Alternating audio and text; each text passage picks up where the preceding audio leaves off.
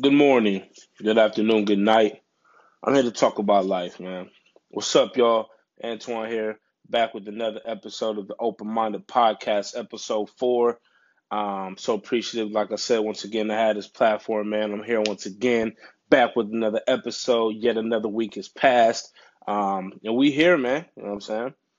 The date is February 11th, 2018. Um, in this episode, man, I'm gonna talk about a couple of things. I'm not gonna hold you guys too long. Um, First thing I'm gonna talk about today, if you've been listening to the last couple of episodes, you know I am a basketball fanatic, an NBA junkie, the whole nine. Um, and if you follow the NBA the way I do, you know that the trade deadline actually passed February 8th. So with that being stated, like I said, it is now February 11th. So all the trades are in, it's locked in, it's going down. From here, after All-Star break, this is who the teams are going with. Um, then obviously some teams made some minute trades throughout the trade deadline, but it's not really going to be championship contending type trades. The only team that really made a lot of whole bunch of noise would be everybody's. I mean, we're in Ohio. Come on now, the Cleveland Cavaliers. The Cleveland Cavaliers cleaned house, man. They took everybody out. Everybody, don't nobody got a job there no more, man, except Shump. I'm sorry, not even Shump. Damn, he gone. Jr. Braun, the rookie Osman, and Tristan Thompson obviously still there, man. Everybody else gone. They done took everybody's job. Basically what happened is the rookie GM, Kobe Osman, I believe his name is. Don't quote me on that. Basically he just cleaned house. You know what I'm saying? I feel like he could sense that Brown wasn't happy. And he did something about it. Got to give the man some credit for that, man. He's a young GM. I believe he's a rookie GM. And he saw that his star, his franchise was in turmoil. And in turn, he cleared out house. So basically, what he did, man, uh, the man traded Isaiah Thomas, Jay Crowder, Channing Frye, Dwayne Wade, Amon Shumpert, Derrick Rose, and he got rid of that 2018 first round pick. And in return, he got George Hill, Rodney Hood, Jordan Clarkson, Larry Nance Jr. Um, Now, if I'm just grading the trade as a whole, I think it's a phenomenal trade. I mean, come on, IT's injured. You know what I'm saying? I mean, I understand, the Lakers just played, I believe yesterday, he dropped 22 and 6. Give him his credit, but he wasn't helping the Cavs. Let's just keep it a buck. I mean, Crowder was kind of a shell of himself, man, from last year, averaging 15, being a lockup defensive horror, not really doing that. Channing Frye obviously is aging, along with Wade. Shumpert wasn't really even playing. Rose didn't even know if he wanted to be in the NBA. So, I mean, it was smart to clear house. You know what I'm saying? He didn't really have nothing. I mean, if he would have kept that team together, come on, man, they wasn't winning. I mean, that's just a fact. That's just what it is. So he was smart to clear house. And like I said, I mean, he got George Hill, who was third in the NBA in 3-point percentage shooting. Everybody know LeBron James needs shooters on this team. Rodney Hood, averaging 16 a game for the Utah Jazz. Jordan Clarkson, I believe he's second in the NBA in scoring all for the bench. And then Larry Nance Jr., everybody knows that man's a highlight reel. So if I'm just grading this trade, it was phenomenal. Not only from a perspective of the team and the personnel, but the fact that a rookie GM is able to pull this off. I mean, come on. Get a man some credit. That's a big move. Uh, Everybody knows, you know what I'm saying? Once again, if you're following the NBA the way I do, you know that everybody knows that the Eastern Conference Finals is going to be the Cleveland Cavaliers and the Boston Celtics. Just as what it is. Everybody see it. Everybody know it. And they actually played today. You know what I'm saying?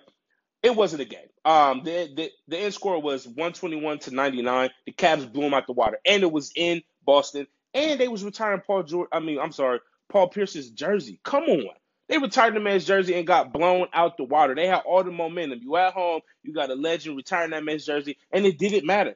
That shows me the Cavs are something to mess with, man. Now, like I said it before on my previous podcast, they not beating the Warriors, but it's going to be more entertaining. I mean, you just got to look at the stats.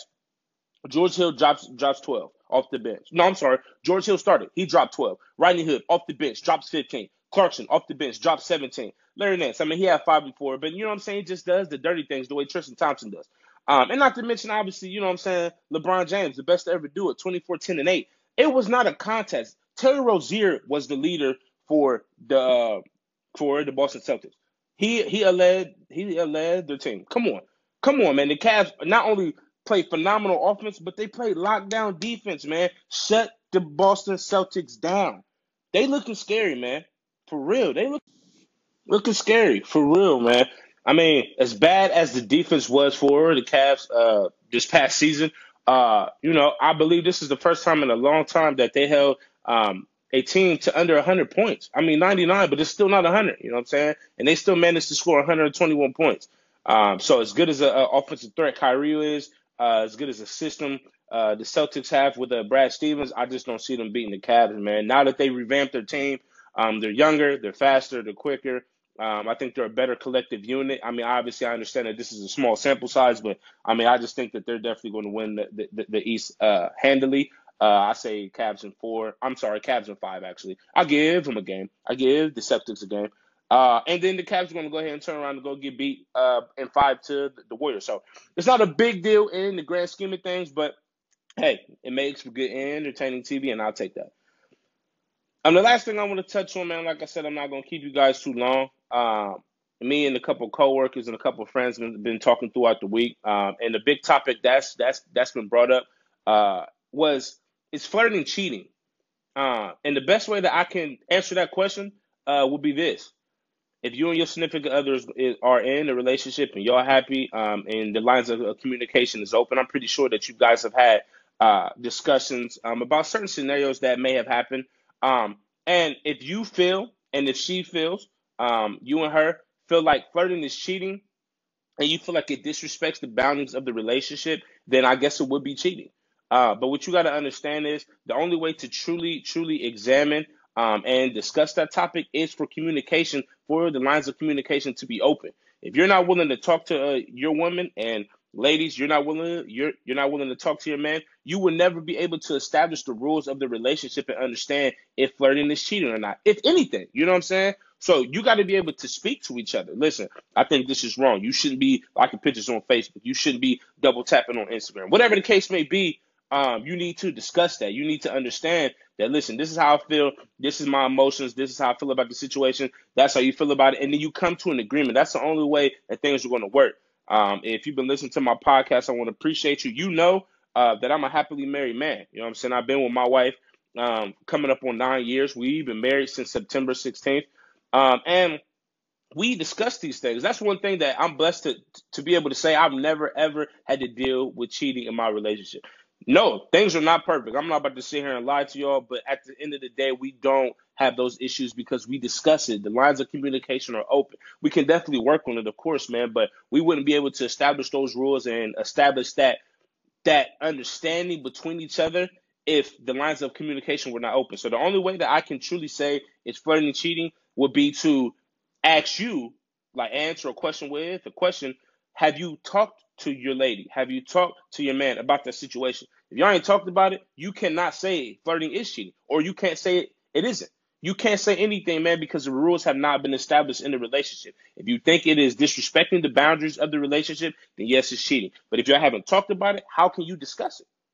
If you don't know, how can you determine it? So you got to understand, you got to talk to each other, you got to fill each other out, you got to understand how they feel and respect how they feel. And if you respect one another in a relationship and you're able to be monogamous, then I'm not the one for you to answer that. You know what I'm saying? That's for your significant other too. So in my relationship, I don't think it's cheating. I don't flirt or disrespect my wife in any way, shape, or form like that. But honestly, man, my wife is so secure in our relationship, and I am as well, that even if we did, man, it really wouldn't matter. You know what I'm saying? Because she know I'm coming home, and I know she come home. That's all that matters, man. All right, y'all. Appreciate you for your time. Like I said before, I'm not gonna keep you guys too long. I just want to appreciate and thank everybody, man, that listens. I'm so thankful, man. Like I said, if you haven't downloaded the Anchor app, man, please do so. Download the app. Listen to me, man. Podcast coming every week. I'm probably gonna start doing it a little more often, but you know what I'm saying. I'm just trying to utilize, you know what I'm saying, the whole platform, man. It just get a feel for it. I think I'm getting better. Let me know how y'all feel. As always, I'm definitely gonna leave you guys with the prayer. Lord Heavenly Father, I come for you today. Thank you, Lord, once again for this opportunity, for this platform. And just, Lord, just continue to be able to help me, Lord, to feed my listeners, man, for them to interact with me. And just continue to let your love and your presence be felt in my life and in my listeners' lives. And help me, Lord, to just continue to grow and get better as a servant for you, Lord. In your name, Jesus Christ, we pray. All right, y'all. Appreciate you for your time, man. I feel like I murdered these topics. Let me know how you feel. And above all, stay open minded. Love.